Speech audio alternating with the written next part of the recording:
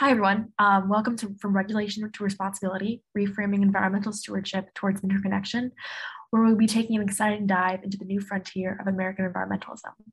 We will be discussing advocacy strategies for communities around the country using the courts and the power of the people.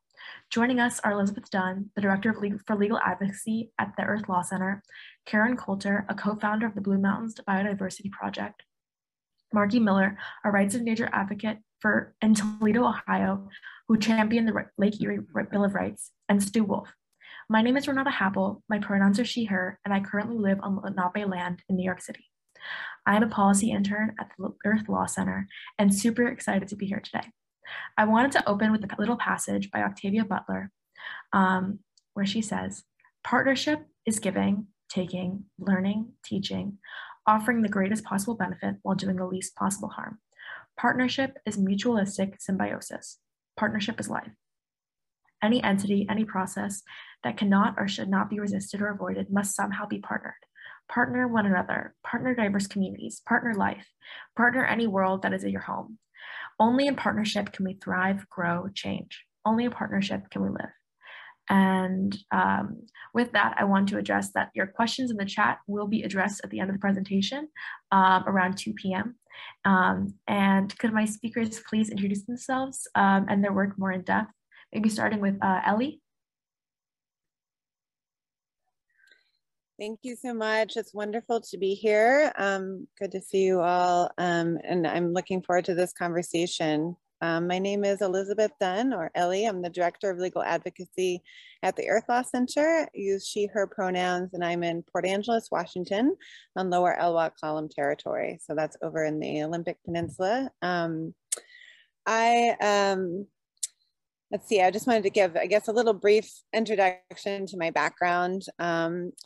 I've been in law for about 20 years. I've done kind of a whole variety of things, working initially in public interest law, public housing conditions, access to healthcare.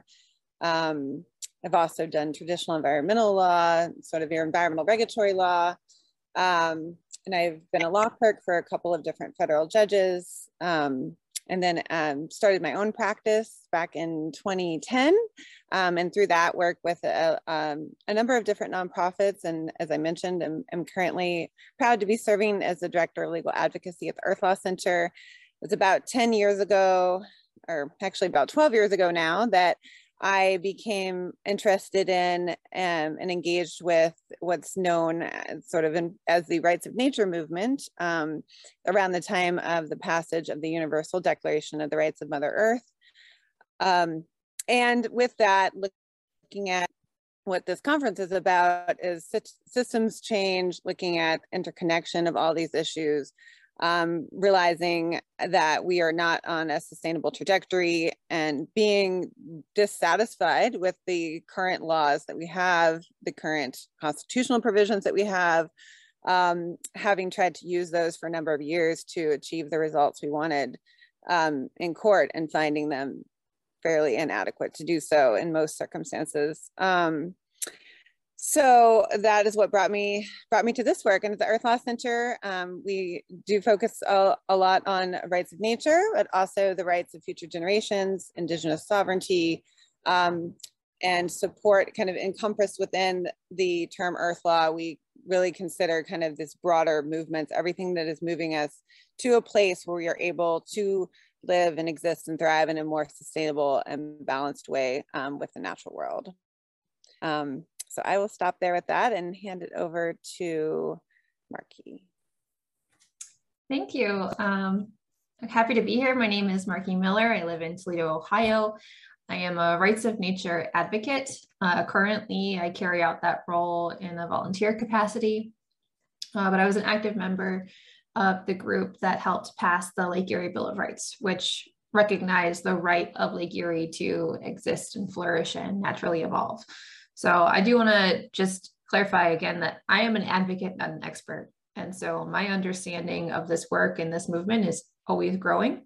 I'm happy to share my story in hopes that other people can take from it, but also I'm still learning and building onto that So excited to see what details come out in our discussion. Not going to be doing a formal presentation or telling every detail of that story. So I think a lot of that will come out as we talk. And if there's anything that isn't clarified, just, ask a question, or I'll also try to make myself available after this discussion is over. So I'll make sure my contact info is available. I don't know if there are any other panelists here. I don't see them to hand it over. So I guess I'll hand it back to Renata. Thank you. All right, so for our first question, what is your ultimate goal? If you had to elevator pitch your work, how would you? I can start. So I think our ultimate goal was to pass a rights of nature law, which we did, and to contribute to a growing global conversation. And, I feel like we met that goal as well. So we know now that our law has since been overturned in federal court. And I think what's important is knowing that that doesn't diminish the value of what we did.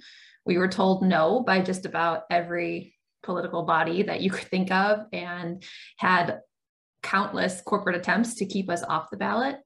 But we still got there. And when we handed that decision over to the people, they overwhelmingly passed it.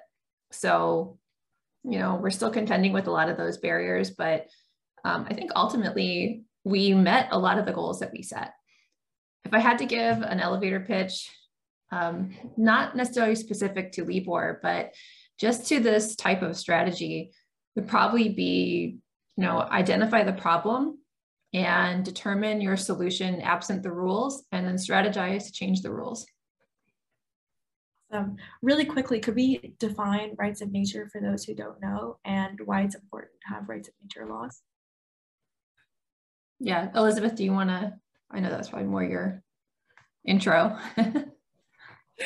Sure. I'm sure you could do it as well. And that's great point, Renata, to set the stage. So rights of nature, generally speaking, right, recognizes the rights of nature to exist, thrive, evolve, and be restored. And those are among the rights that can be recognized. And like when I refer to the rights of nature movement, and we kind of look at sort of some of these events that have occurred that have essentially captured the concept of living in right relationship with nature and respecting and having a responsibility and stewardship ethic towards nature in Western law, is sort of looking at it from the rights of nature movement, recognizing that since time immemorial, there are people that have, indigenous peoples who have lived and had this ethic and stewardship relationship with nature that has not been recognized in our Western legal system.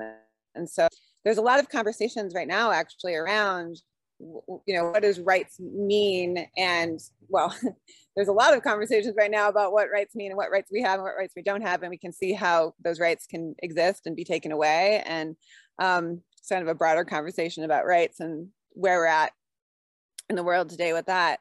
But I guess I think it's important to understand that the rights of nature is a reflection. It's a useful tool to basically interface with our Western legal system and amplify the voice of nature in that system, because we do have a rights-based system, and along with rights come responsibilities. So I always like to emphasize the responsibilities that we have as humans to nature, and that stewardship responsibility, because it is a symbiotic relationship. So sometimes when we get focused on rights, it can create this sort of competitive construct of like, rights, I have these rights, the nature has these rights, so I have less rights, but I like to really try to express it in that more holistic way. But in the simplest form, it gives nature standing or a voice in court to be able to be heard in our legal system, in forums, in other forums as well. And then from a social cultural perspective, it elevates our respect, because we treat things that have rights, we reckon that's tied to what we value and what we respect. So it shows how much we value and respect nature when we recognize nature as having rights. That's kind of my brief synopsis. The Earth Law Center does have a timeline, doesn't include every event in Rights of Nature, welcomes people to submit. But on our website, we have a timeline that sort of has the evolution of what's been happening in the Rights of Nature movement, because it's grown exponentially at that time in 2010. And we're seeing a lot of amazing and inspiring developments. And I look to, we have a Latin American team, and I look to the work that's happening in Chile. For example, just in their new constitution, there's a proposal to include rights of nature and recognizes the interconnection between humans and nature. So I look to that for inspiration today. I will stop there. Sorry, that's kind of a long explanation. I have an entire presentation on rights of nature, so. That was perfect. So going back to the question, what is your ultimate goal, and how would you pitch your work? Yeah, so I'll say that in my, I kind of answer that with a broader lens, because at the Earth Law Center, what we do and kind of what I've done throughout my career is to assist folks like Marky and groups and individuals, organizations who are wanting to do this work. And so, my goal is to see that we have developed a relationship and are living in right relationship with the natural world that's responsible, respectful, and sustainable. So that would be that's sort of my vision there. And I have specific projects I can speak to as well, but I think I will put that aside for now. Okay, awesome. So my second question is a three-parter, and you can answer whatever part that most speaks to you. But how is your perspective around nature radicalized? What is your internal driving force for land and water protection? And how would you reconstruct the framing around land and water protection work, especially where you're from? And we can start with Marky if you'd like. Yeah, that's fine. I never want to interrupt, so feel free to call on us. Yeah, and I think for people who maybe it's their first time hearing about rights of nature, it might seem really radical. And certainly the first time I was introduced to it, it was like, oh, it's just so different and it's so crazy and I've got no other options, so why not? And so I think maybe at the beginning it feels that way.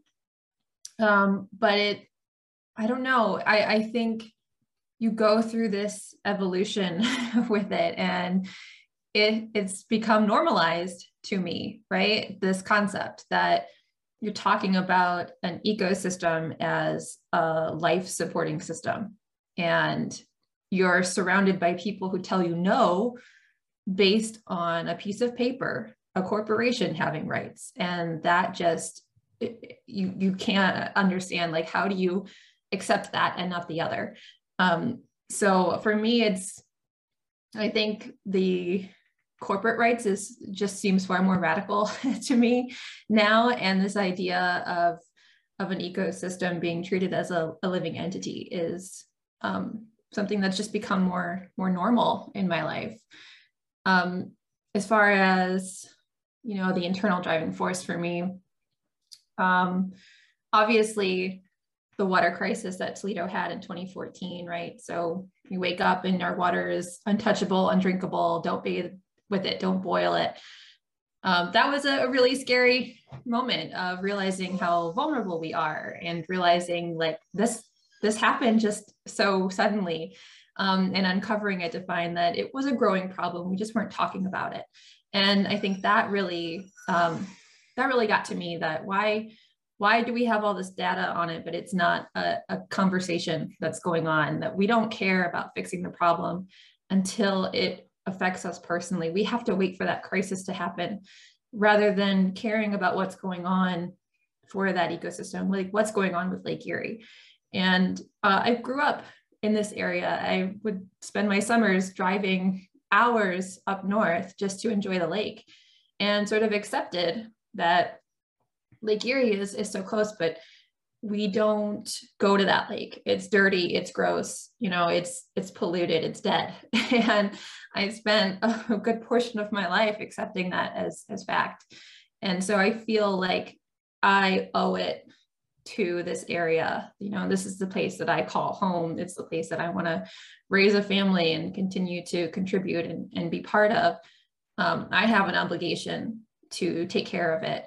And to kind of circle back to what Elizabeth was talking about, it's when we get into that value of stewardship over ownership and realize that we do have an obligation to take care of the places that we live. I'm trying to think, what was your third question? I don't remember which one that was. How would you reconstruct the framing around land and water protection work, especially where you're from? Ah, okay. You know, I think a big thing that's missing is having more ideas rooted in this like precautionary principle and not doing harm. A lot of our environmental laws in particular are centered around the cleanup and who to blame, and not taking a lot of corrective action in saying we want to prevent the harm to begin with.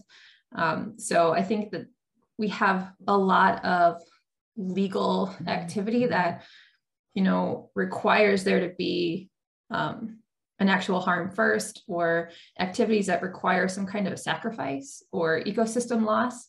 And we don't regard that yet as like, if your activity isn't safe, if it's not viable, if it is going to produce some level of harm, then why are we even considering it? And that's missing from the conversation.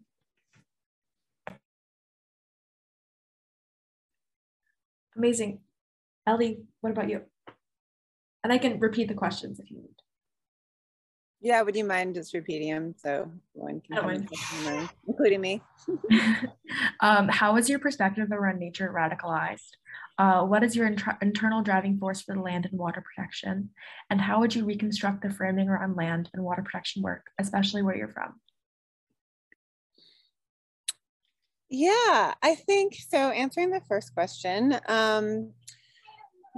I think I'll just share a short, sorry, my son's across the yard. I was just going to share a short story from my work when I was doing public interest class action work involving housing conditions in Hawaii. And I was working to improve public housing conditions at a kind of this high-rise tower, which had housed a lot of immigrants from the Marshall Islands and Micronesia.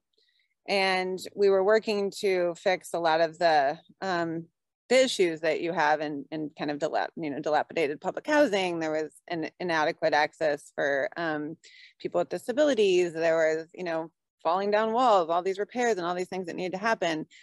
But in that process and in meeting with those tenants and all these people living in this high-rise building, I became very clear that what they really needed was a community garden as well.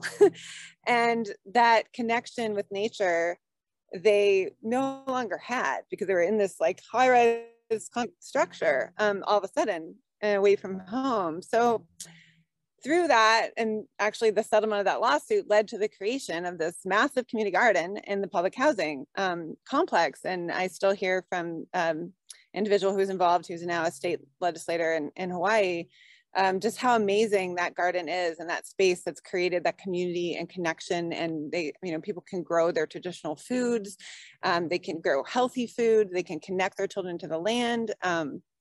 So I guess I just share that because that was a pivotal point for me when I realized how that was just part of a settlement agreement, but that was not, anywhere in the traditional way that you're trying to achieve something. It was just very in the box of like, let's fix this, fix that, but not going to the root and the heart of the issue. And I think that same lack of interconnection and ability to connect and acceptance of, as we're just speaking to, degraded environments, and on also that potential loss, like that memory loss, or not even knowing consciously what the environment was like, because as it degrades, we're losing that, which is why the stories of Indigenous elders are so important, right? To hold that space for us and share and see that that's what the future can be like again. But we need to change the way that we're living, and we need to change these systems we have. our laws do now. I mean, I struggle when I see, I mean, people, part of what I do is as I see myself as a movement lawyer, you know, people come to me with issues and I try to help address them. And part of the way now, realizing the limitations of the legal system, if I'm trying to use existing laws, which they have a place right now to try to hold things off, you know, as long as you can. But if I'm trying to use existing laws to really restore an ecosystem or to stop a harm, it's very hard to do. We have very few tools for that. And so the idea of recognizing that nature has rights, as I mentioned, addresses that issue of nature being able to be heard in court, and also have the remedies that we need, that are remedies for nature to exist and thrive. And those are the same remedies for us to exist and thrive and have this quality of life that that we should have. And forgetting, I think my greatest fear is that we will forget, kind of like Marky was saying, and accept this degraded circumstance as if that were okay. And it's not responsible for us as to other humans or to the natural world. So I think, yeah, that's kind of a long answer to how there are many events that have kind of led me to really recognize that we need these changes. We all need to work together together. And I think that there is so much common ground in this space that if we keep that core integrity, we can see that, as the theme of this conference is, there's intersection among all of these issues, which I think might go to another question. So I'll stop with that one. And if there's anything I kind of missed addressing, you could re-ask it. It was perfect. I know we briefly touched on this, but how do elements of the existing legal system prevent you from accomplishing your goals? And are the barriers cultural or systemic? And how do you work around them? And we can start with Marky. Oh man. Yeah, it's almost overwhelming. I mean, when you start getting into the work, and especially in our experience, being an extremely local effort, right? We were amending our local charter. And so it felt very small scale when we were petitioning and campaigning and talking to media. And then you start realizing these national and statewide corporate interest groups are funneling money in to stop you. And it's strange because you all can, when you get into it at first, thinking of corporate personhood as something kind of abstract sounding, and you start to realize how real it is, how tangible it is, that there are way more avenues accessible and way more pathways for other people to take to prevent you from moving forward. And you're just this little group trying to make a small impact in your own local community. So I do think that they're both. I think it is cultural, it is systemic. Like we're kind of conditioned to accept that corporate power is part of our system. I don't hear people questioning it as much as they could be. It's just this attitude of, yeah, things need to change. And then looking around and waiting for when that's going to happen. We've also sort of been conditioned to think that like voting is maybe our only access into that world. That's our only voice. And as we saw, even when we passed our law overwhelmingly, it came down to a corporate entity suing the city of Toledo. So that's another corporation backed by the state of Ohio. So it came to the court, only recognized the arguments of 3 corporate entities to discuss how far this law was going to go. And, it was almost like voting became this like performative action at that point. And so it's hard because I think people accept that, like, well, we tried, we voted, and they don't kind of push back on some of those additional challenges that we have. So do you work around them? I think you have to work through them. I think you have to confront them as head on as you can, because you have to understand what's the likelihood if I do this, the right way, if I do this the traditional way, how far am I going to get? And for us, it felt like we knew that we weren't going to get very far if we kept doing the same thing that we've done for 5 decades in trying to push for some sense of cleanup around Lake Erie. So why not do something different and out there that seeks to expose what's going on? And we did this knowing we're probably not going to get very far, and we got a lot farther than we expected.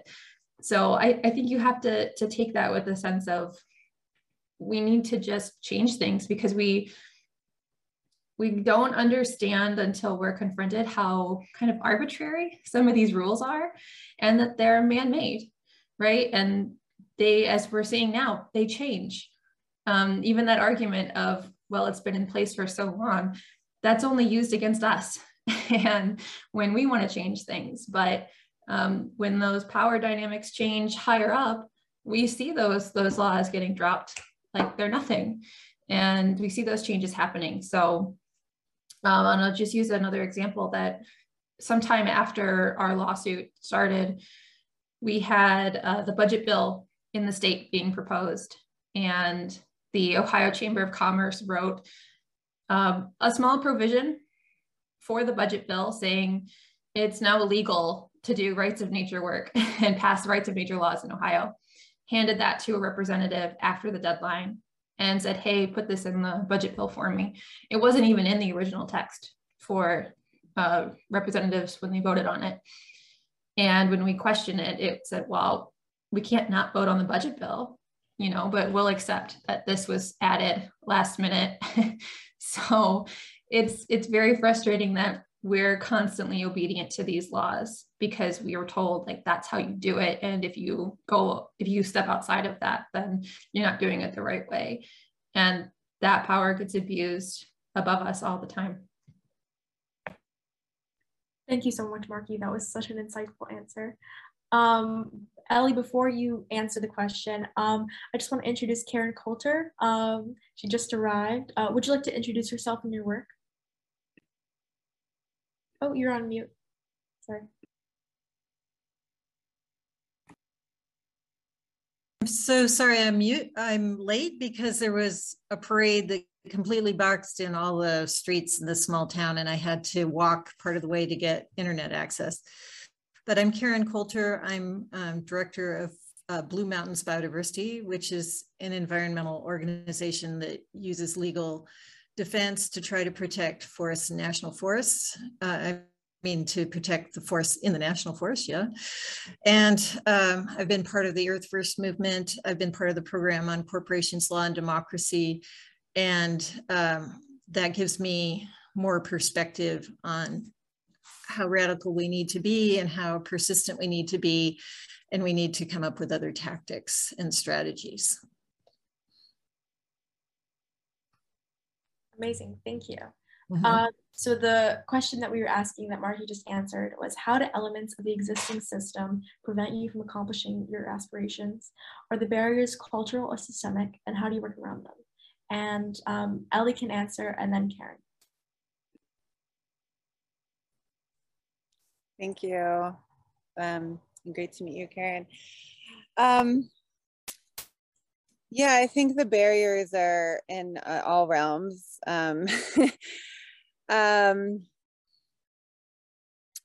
Yeah, I mean, you know, it's probably a little bit easier to understand in this, you know, in the specific example, you know, context. But you know, as I said, our laws in the United States are really drafted to the advantage of corporations. They're drafted with the mindset of nature is to be extracted. It's a resource to for economic gain. And the mentality is, you know, how much, and this is, you know, mainstream, you know, sort of mentality that has led to these laws, this sort of, you know, how much can we get out of this? How can we use this? It's not rooted in a relationship construct and understanding that we have a relationship with nature and we have a responsibility to nature. And so that is those are all the barriers we're up against, is this capitalistic system that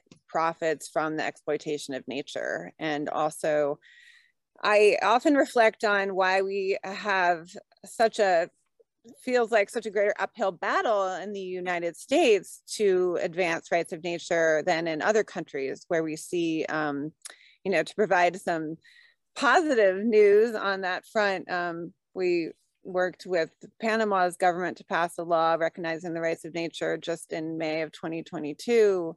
We saw an opinion coming out of the Ecuador's constitutional court, where rights of nature has been enshrined in Ecuador's constitution for a decade, helping to protect Los Cedros forest from mining activities. And as I think Karen will probably speak to more, protecting forests in the United States we don't have that tool yet.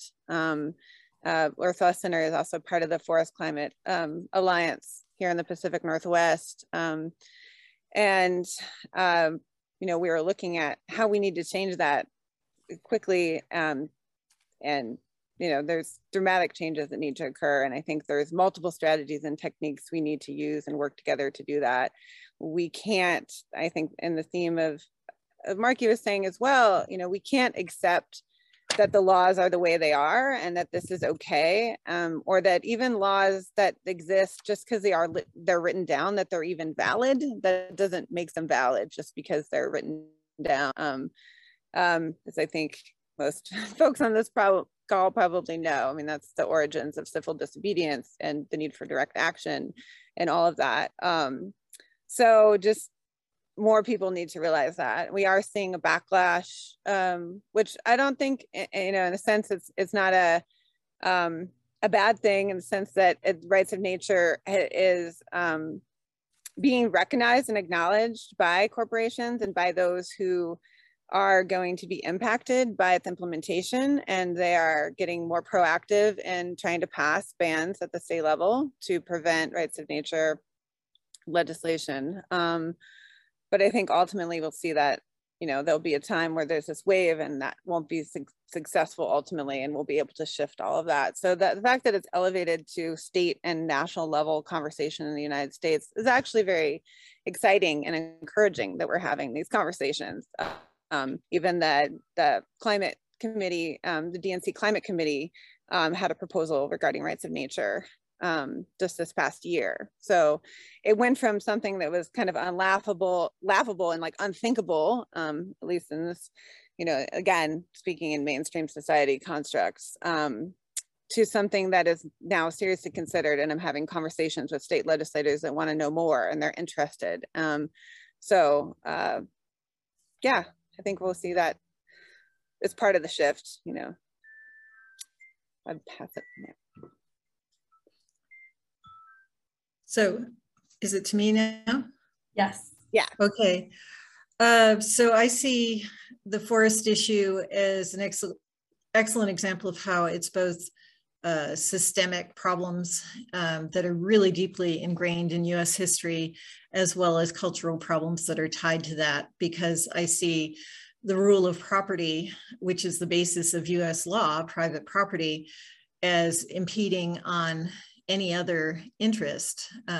So that indigenous lands that are now called public lands or national forests are now being decimated. It's just been an incremental deforestation process. And if we don't maintain those forests standing for carbon sequestration and storage, we're not going to reduce or significantly slow climate change, because as James Hansen said, you can switch over completely to fossil fuels, and if you continue destroying the natural carbon sinks, it's all over. But the Forest Service is completely entrenched with the industry and is in very deep ruts of thinking. And we litigate as much as possible to try to stop and scale down the level of destruction as much as possible, but it's gone to the point where there is no return for the ecosystem. In other words, the timber sale rotations in Eastern Oregon are now every 30 years on the same piece of land or less. And that's not enough time for significant regrowth or recovery of the land from the last logging. And likewise, we see a parallel inaction of politicians on climate change, because it's all tied up with economic interests and private property rights of corporations. The rights of corporations have been elevated over the rights of people and the land. So all of this extraction is now extreme, such as fracking, dredging the last bits of fossil fuel out at extreme inefficiencies, and the accelerated rate of the logging. And it's also not only an accelerated pace, but it's now on a landscape scale and is deemed restoration or wildfire reduction, but it's not that. It's just systematic liquidation of the forest. And most people don't even realize it's going on. So one of the problems we're facing is we had a powerful forest defense movement in the 90s, and that basically faded. And now and we're not connected to each other. And so now the individual groups are in an uphill battle to stop as much as possible, but we're never going to stop enough within the legal system, which is why I endorse rights for nature. And even if, as has been said, there will be defeats along the way, just like everything is turning right wing now, like Roe versus Wade just overturned and so forth and so on. But nonetheless, it's sort of like slavery, where no one saw an end to slavery, yet it did happen. And we need to envision our goal and keep working for it, because if we don't have intrinsic rights for nature, we have no legal status for nature. And that's basically the reality now. I see forests that have been so decimated that I don't think they're ever going to come back from the logging. And ironically, it's legally harder to defend a forest that has so many cumulative impacts, because there's no endangered species left, that kind of thing. So the whole system is stacked against ecological protection. It's stacked against equal rights.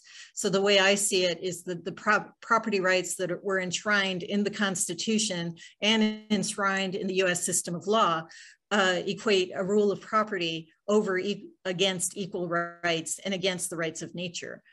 So from my perspective, what we need to do, along with promoting the rights for nature, is to join together as movements, across movements, and find our common cause and try to set aside our differences so that we aren't a circular firing squad taking each other down, because now the fate of a livable Earth itself is at stake.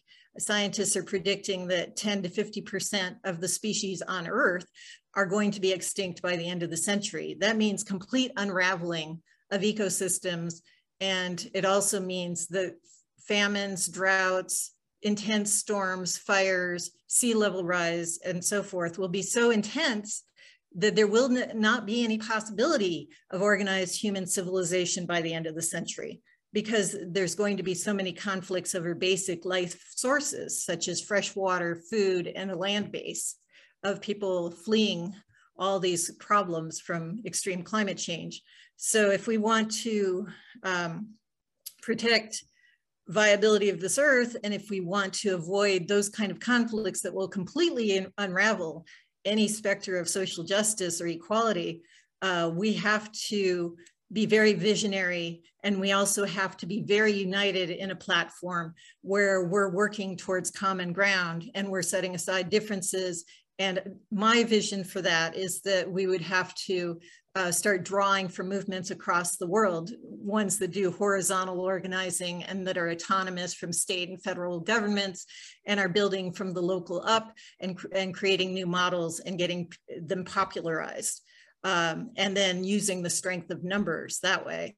And my idea also is that we have to allow for people in the different movements of such an alliance to use their own tactics, their own knowledge, their own experience, their own local understanding of the land to create solutions. So we're going to have to be broad-minded enough to see that there's going to be differences in tactics and strategies in these movements. Everything from electoral to building community self-reliance to all kinds of radical things. So anyway, those are some of my ideas. Thank you so much. That was an amazing answer. So it's 1:45. We're gonna ask our last question, and then I was wondering if we could open up the chat and put some questions for the Q&A to start after our answers to this last question. So everyone start thinking of your questions. Ending on a positive note, what gives you hope for the future? And we'll start with Marky, and then we'll go to Ellie and then Karen. You know what? I think events like this give me hope. And the fact that I know the Leap War story isn't totally active right now, but I still see people engaging with it and taking inspiration from it and saying, I know what the consequences are. I know what the likelihood is, but I still want to pursue this. I still want to be an advocate for the change that I want to see. And so removing that, what's the likelihood of having a success? And seeing people say, I'm going to push for what I think is right and the world I want to see, the world I want to pass on, and go for it, even though I know I've got all these things stacked against me. So I think that's what gives me the most hope.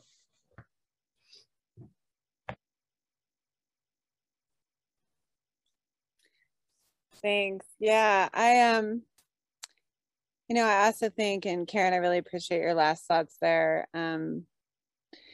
I think we have to hold that visionary space for what the world can look like. And what gives me hope is the fact that just in the time that I've been involved in the rights of nature movement, we have seen an exponential number of rights of nature laws around the world. And we are now at the stage that's incredibly exciting because we're seeing the implementation of those laws and enforcement of them making it a difference. And I know that that is possible in this country as well. And, you know, Karen hit on a lot of the struggles we have with the strong private property rights, but all of those things, if there's any, I guess, silver lining in some of what we've seen from the Supreme Court lately, it is that things can change, I guess. You take those principles and you realize, one, we need a new constitution. We need new constitutional provisions. We need new protections and we need new laws. They need to be clearly drafted.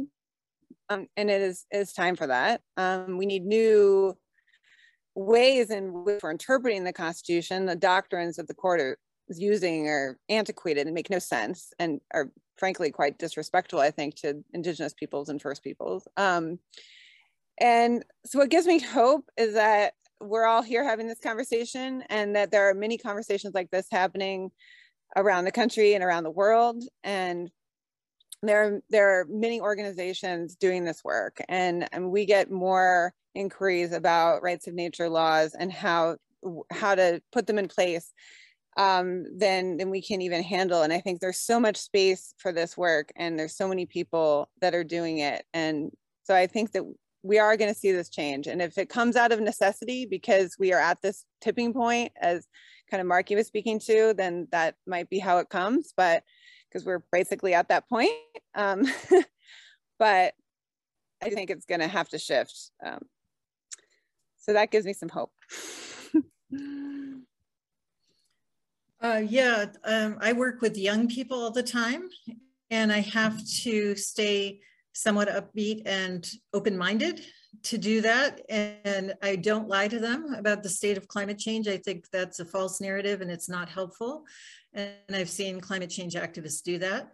But the young people are largely discredited by older people because we aren't, I can't say me actually, because I am spending significant time with younger people, but a lot of older people don't spend significant time with younger people.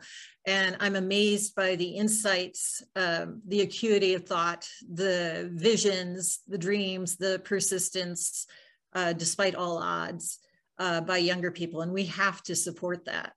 And all the trauma that has come from this rat race society of consumption and poverty and inequality and just a constant struggle. And so that's part of it. Another part is that when I go into nature, which I do a lot, I spend about 4 months of the year constantly in the forest. I had to come out of the forest for this, which is one reason I was late. But at any rate, last spring rather, I came back to my land from Portland, Oregon, the city, and on March 31st, and I was absolutely devastated because it was the drought, it was the heat, record-breaking heat wave. The ground was barren. It should have been snowy and muddy and wet. And as the spring progressed, there were hardly any plants. There were no birds singing. I just started crying. I've never experienced the land where I live, which is Umatilla land, Confederate land, that way. And then this spring, it was very rainy, partly because maybe the carbon dioxide has gotten to over something like 400 and whatever it is parts per million. I'm not good at figures, but it just reached a new high, and that could trigger more rain and wetness in some places, but I'm not deluded to think that climate change is over. However, I've learned that for my own personal sanity to continue as an activist, I have to lower the bar on my expectations. In other words, I'm extremely happy this spring because it's wet, it's green, it's lush, the plants are seeding profusely, there's flowers everywhere, the birds, I've never seen some of these birds before on the land where I live, and I have to rejoice at that because that means there's still wild nature to save.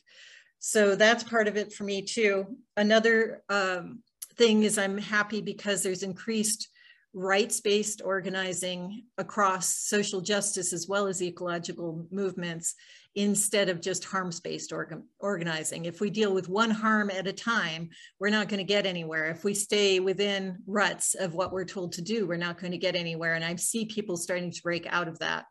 And then another thing that helps me is reading some speculative near fiction.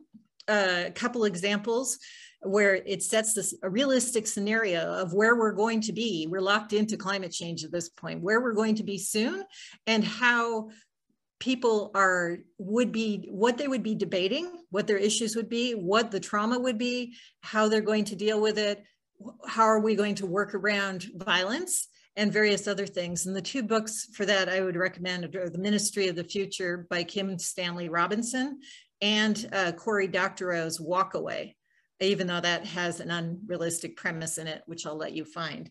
But at any rate, I'm finding some new ideas about what would that look like and what would we have to do and how are we going to prepare people for this future and how are we going to adapt, but also how are we going to end this political stalemate on climate change.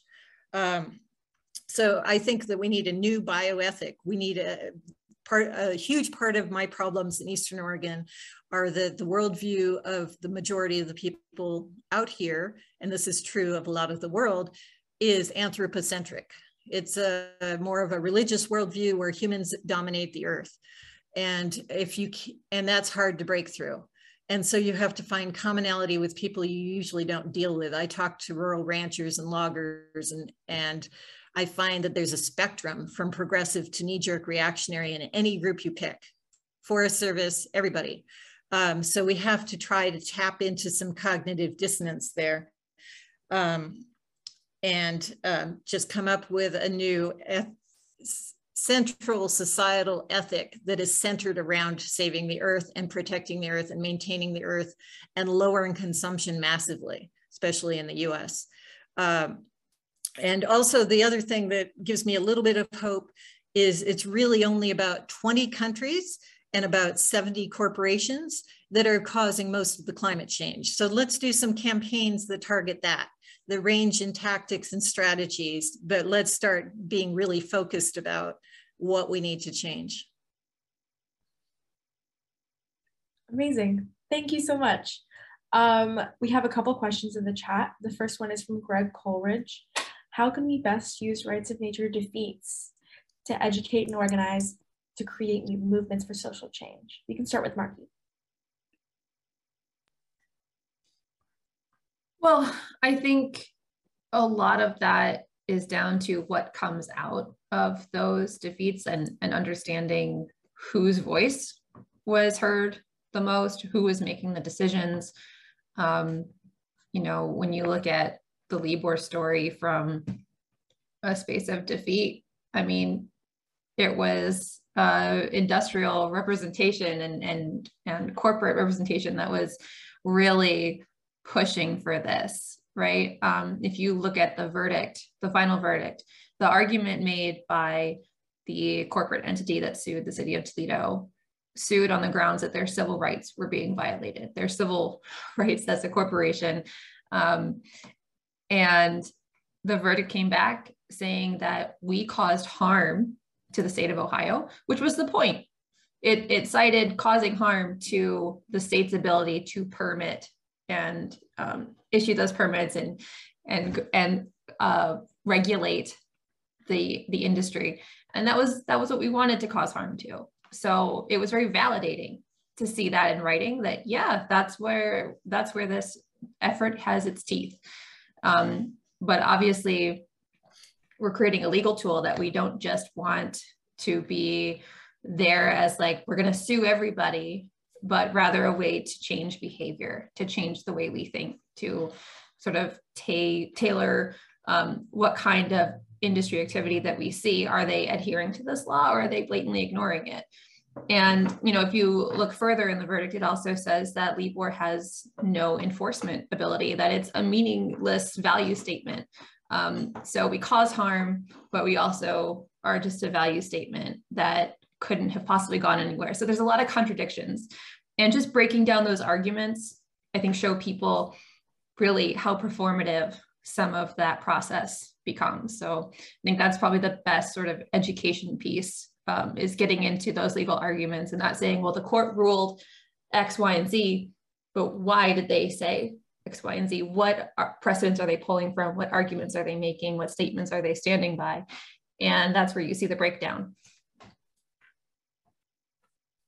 Thank you. Ellie, what about you? Yeah, I think that's a great question. I guess just starting where Marky maybe left off is that, yeah, in terms of the court arena and some of the decisions that have come out of this, I mean, I have a mixed relationship with the courts. I mean, they can be useful. Judges are humans. There isn't really this, obviously, this kind of, there's fiction of this unbiased judicial branch. And yeah, I've had my own personal experience with that in the context of, you know, knowing some of these laws. And I think those examples illustrate how much change needs to occur, and those decisions should not be tolerated. And in my case, I was sanctioned for essentially for arguing that a corporation, in defense of a law passed by a township in Pennsylvania, arguing that a corporation was a state actor because a lot of corporations are state actors, and that's kind of a legal doctrine. In order to hold a corporation liable for violation of constitutional rights, you have to pass that hurdle, and arguing that corporations, because they receive X amount of money and support and permits and are chartered by the state, are essentially acting as corporate actors and should be held liable for violating constitutional rights and community rights. The judge just found that wholly unacceptable, which to many people that seems like completely logical. And I think to many other judges that would have as well. I'm not speaking to some of the state laws. I think there's 3 state bans on rights of nature, and I mean, they're all a bit different. So but the most recent one was in Idaho. It's simply just saying that environmental elements, etc., could not have legal personhood, not have standing in the civil code, so couldn't appear in court. I think that, I'm not entirely sure if there was a complete backlash for that, but I might have been related to the Nez Perce tribe passing a resolution recognizing the rights of the Snake River, and concerns about what that could possibly mean. And I think these are tremendous opportunities for the narrative to shift and to share why it is so important that we do give a voice to nature and what that means for humans and nature, and this interconnection, the interconnection of those rights, as I mentioned, which in Chile's proposed constitution reflects that. If you look in the news, you know, some of the counter narratives in Idaho were in support of the ban were saying, you know, nature will have more rights than your child, and, you know, all these fictions. And so I think that's a common thing among all the work that we're doing here, the intersection of it. At the root of that too is just false information, false statements, and that's a huge thing to combat. And we struggle with that every day because industry associations have so much money, power, and influence. You know, but as Karen pointed out, there are more people and individuals than there are corporate actors controlling all of this. And so if we can free ourselves and free as many people as we can from those confines of those constructs that are false, then I think we have a chance to do that. And I think, you know, publicity, it's publicity about the movement, you know, it's very simplest terms. The news about the bans is publicity publicity. It's letting people aware of it, so then we can then what it actually means, which is the work that we're doing and working on. Yeah, I think I got the question. I'm not good at putting things in the chat, so I'll just reiterate titles. But basically, I think to work with other movements about why it's so important to focus on climate change in particular, and environmental issues in general, because there's many other environmental issues that are pushing the earth to the brink of extinction. There's the 6th mass extinction of species, which is not just from climate change. It's also from toxic pollution and invasive species and habitat destruction and things like that. And we simply aren't going to survive a major species extinction. Humans aren't. So I think we have to get across to people that there will be no social justice on a dead or dying planet because of all the conflicts that will ensue from climate change, where there will be violent conflicts over resources. But we also have to say, because it's true, that these issues are all linked. In other words, we're fighting for equality of other species, protection of the rights of, say, rivers, forests, ecosystems, ecological processes. We only have this one livable planet.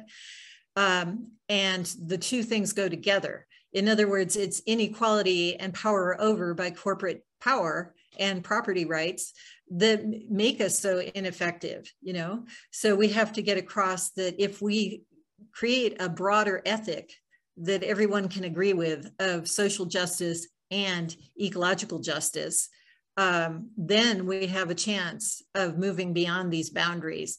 And one thing to remember about that is that it only takes about 3 to 4% of a population to be converted, so to speak, to actually have a mass movement that becomes overwhelming. And people forget that. We don't have to convert everybody. There's this allied spectrum where 20% are extremely against you. You're not going to try to convert that 20%. That's hopeless. You're going to try to move people who are on the fence to be supportive and supporters to be more supportive, and so forth and so on. The other thing is the book that Elizabeth Chenoweth and another woman who I can't remember the name of at the moment wrote about nonviolent campaigns, showed that statistically, nonviolent campaigns that are mostly nonviolent, they don't even have to be completely nonviolent, are the ones that tend to have the most lasting systemic change. So that's something to think about and to practice. Further, I think building a movement can be done by everyone. And if you repeat something often enough, the way Trump did, such as rights for nature in casual conversation with people who aren't used to these concepts, it will gain traction. Just like the Earth First movement made old growth a household word, now we need to make biodiversity a household word and rights for nature a household word. But that's how a groundswell movement develops that changes the nature of society. And that's what we need to do. We basically fundamentally have to change the operation of societal norms, create a bioethic so that the planet comes first. And to do that, we have to have equality of people as well. and to get rid of social injustices. So they work hand in hand. If you look at the history, the exploitation of the land and indigenous people's lands and commodification of nature went hand in hand with slavery, indentured servants, all kinds of exploitation of people. So we can combine those two ideas and make a powerful movement. Thank you so much. We have a question from Inabel. Is there a radical hub nationally or internationally for rights of nature, and where can folks get involved or can begin to get involved? We can start with Marky and work our way in the circle. Yeah, I think Elizabeth actually put a couple resources in the chat. Obviously, you know, Earth Law Center, Global Alliance for Rights of Nature, those are great places to start if you're looking for support, if you're looking for a little guidance. But, you know, I think too, the bigger an organization gets, sometimes they have to be a little more careful with the way that they word things and support things. So the fun part about being involved in the local grassroots group is not having as much of those barriers. So you have that control of your narrative, and you know your local community well enough that you know the story that you want to tell. So those are great resources, great hubs. But don't forget kind of the power that your local group carries, and the impact you can have by not having so many restrictions and being kind of filtered with what you get to say.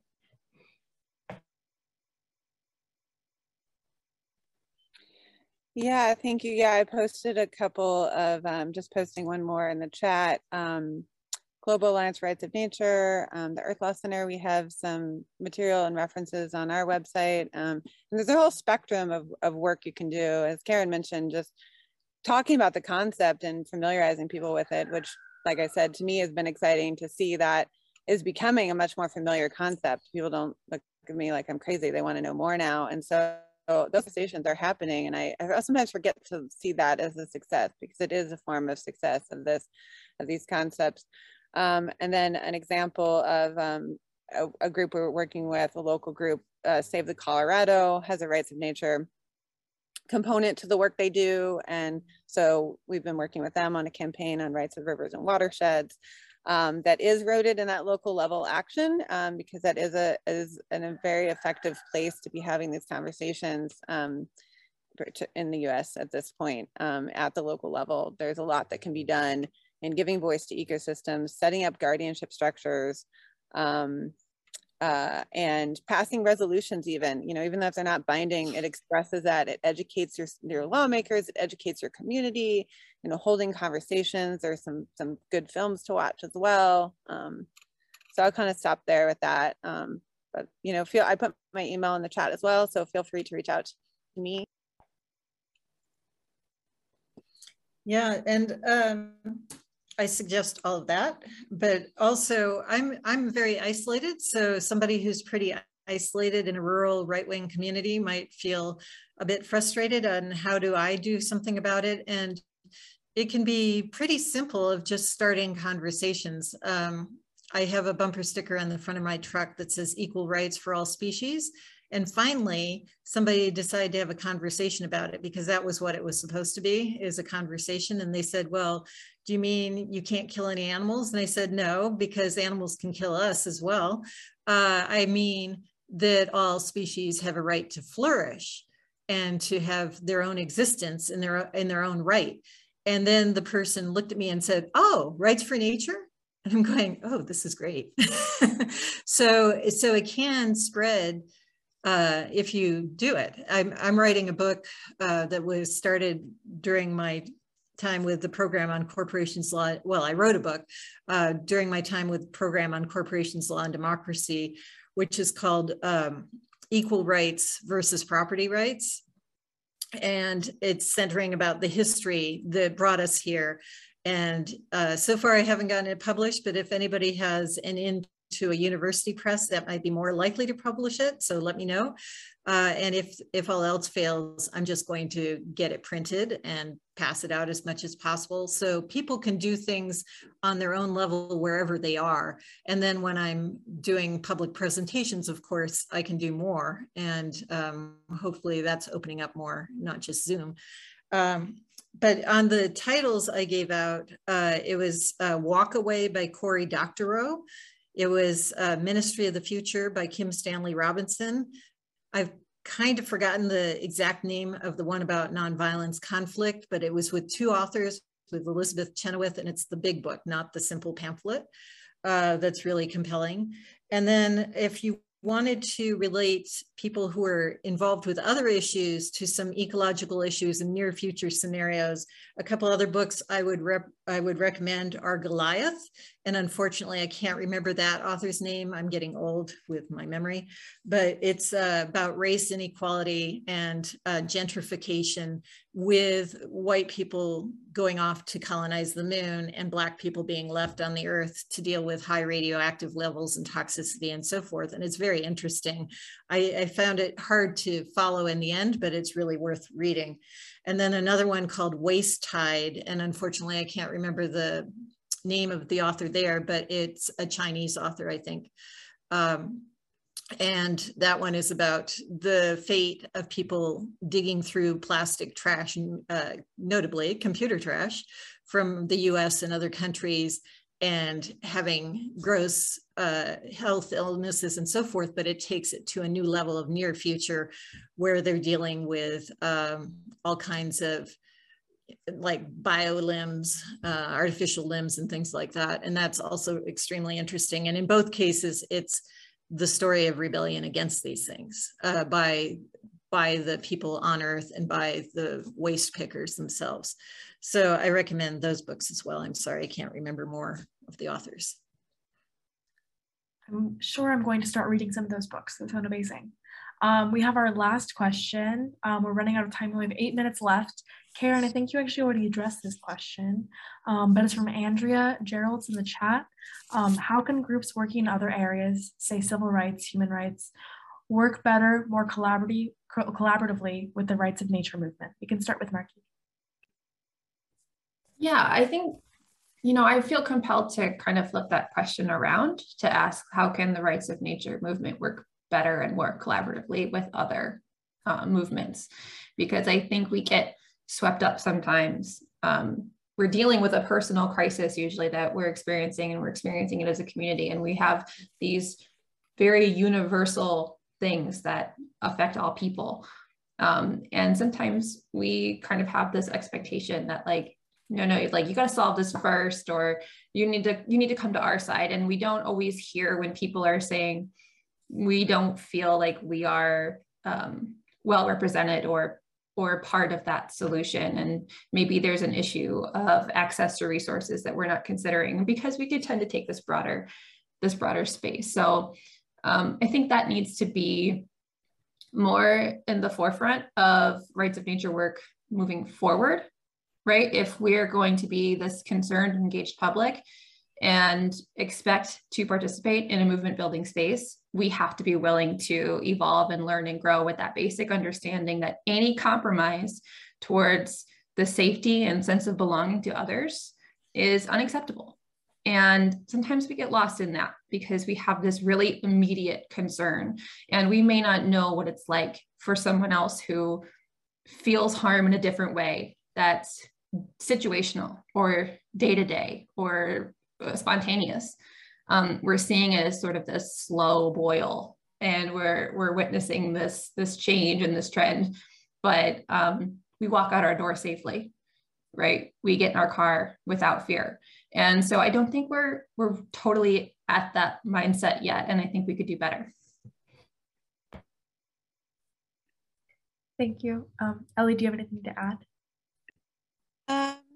Yeah, so obviously I can't speak whole for the rights of nature movement. It's interesting with the Earth Law Center that we work in not just Latin America, but in Africa and other places around the world. So I sort of it's been an amazing collaboration with them because I've developed this more global perspective on what's happening in rights of nature. And helped me examine my own limitations and my understanding being born and raised in this place. So I would say that, you know, at the root of that, there really isn't a separation between those. Like, and, you know, they're all really one and the same, like the interconnection between all of them. Like we separate them in the legal system conceptually, but as a practical level, they're all interconnected. Like kind of the example I started with in my experience in public housing.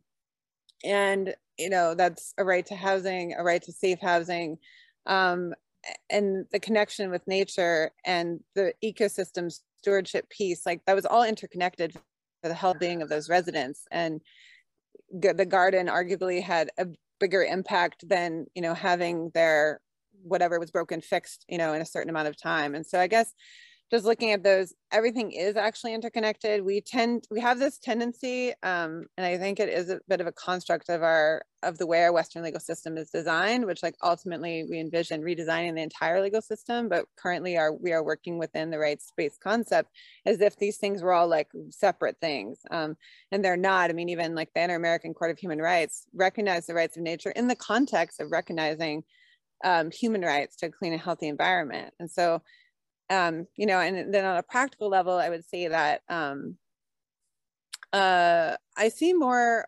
organizations just wanting to learn about rights of nature. So I feel like it's kind of, as we talk about it and we are open to collaborating, we're open to collaborating with anyone who shares the integrity and values. And so I think that, you know, we're seeing more people move into this space and want to learn about it. I mean, I think because my background is litigation, mainstream law firms are interested, and, you know, environmental organizations, kind of the mainstream ones, are interested in this concept and what it can mean. And I think not putting people on the defensive, recognizing that the work that they're doing is valuable in the space. If you're practicing traditional environmental regulatory law under the Endangered Species Act, understanding that saying that we need new tools is not to devalue the work you're doing under the Endangered Species Act, because you're maybe an expert in using that to hold off the destruction the best we possibly can, even though that's an inadequate tool. And it's not a criticism, it's just the sense. So I think that initially there can be like this sense of,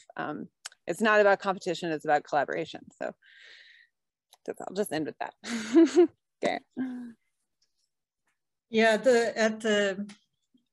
with the possibility of repeating some of what's been said, I think that white people or privileged people in any given situation need to defer more to other people who are less privileged, and watch that you don't dominate the conversation, and watch that you don't force your agenda on someone.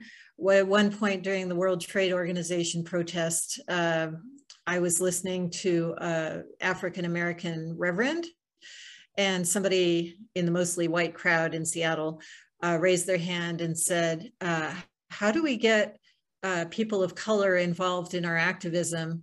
And he said, invite us to the very first meeting before you've decided what your agenda is, or maybe even what your issue is. In other words, you have to respect the status of people in other movements.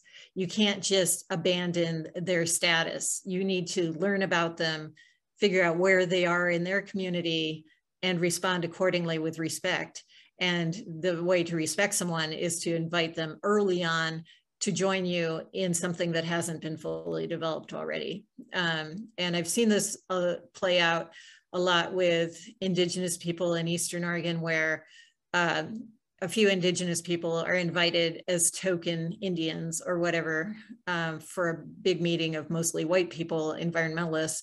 And in one case, there were two Indigenous guys who were invited to this meeting, and they were just kind of kicking the dirt behind their vehicle. And they said, what do you want from us?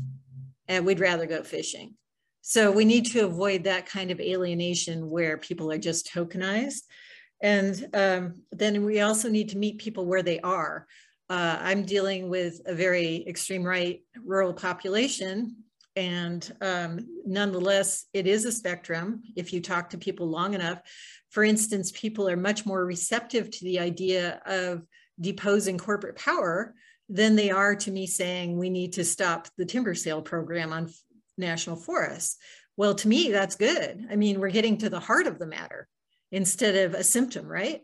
So you may find that in other very right-wing areas, that if you talk to people enough, you find that they agree with you that there's too much corporate power and there's not enough rights for people, and they're not being represented fairly and things like that.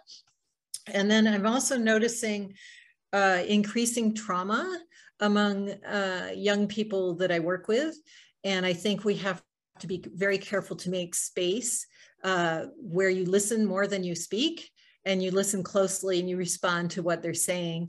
And one way to do that proactively is to have you should all have anti-oppression policies and also codes of behavior for a meeting, as well as good facilitation, so that people are given room to speak and to weigh in who ordinarily might not speak up. And also, if there is emotional trauma, you need to stop and deal with it. I really liked the Quakers when I worked with the American Friends Service Committee, because when we were in a meeting and someone said something extremely disturbing, we'd all have a moment of silence and not just gloss over it. So there's practical ways to intersect with other movements that are more respectful and will get more minds and experience to the table, and in a good way, as opposed to a way that is not respecting them and is basically dominating them. And then relating rights for nature, in particular, to people's lived experience. Many people of all different colors and backgrounds and privilege levels have some kind of experience with nature. One of our volunteers who just came out, who's mixed race, Hispanic and white, said, yeah, I grew up, we were asking each other about our experiences with nature and how we connected with nature. And she said, I grew up in Chicago, but fortunately right outside my house, there was this ditch with water running through it, a stream. And that's where I got my connection. So we need to find where people have their connections and build on that and work with that wherever they are. So I think that's most of what I had to say. Well, we're at time. I just want to say thank you so much to all our amazing panelists. They've put their contact information for the most part in the chat, so you can reach out to them. I'll hand back the power to the moderators and the facilitators, but I had a lovely afternoon with you guys, and I can't wait to collaborate with you further. Thank you, everyone.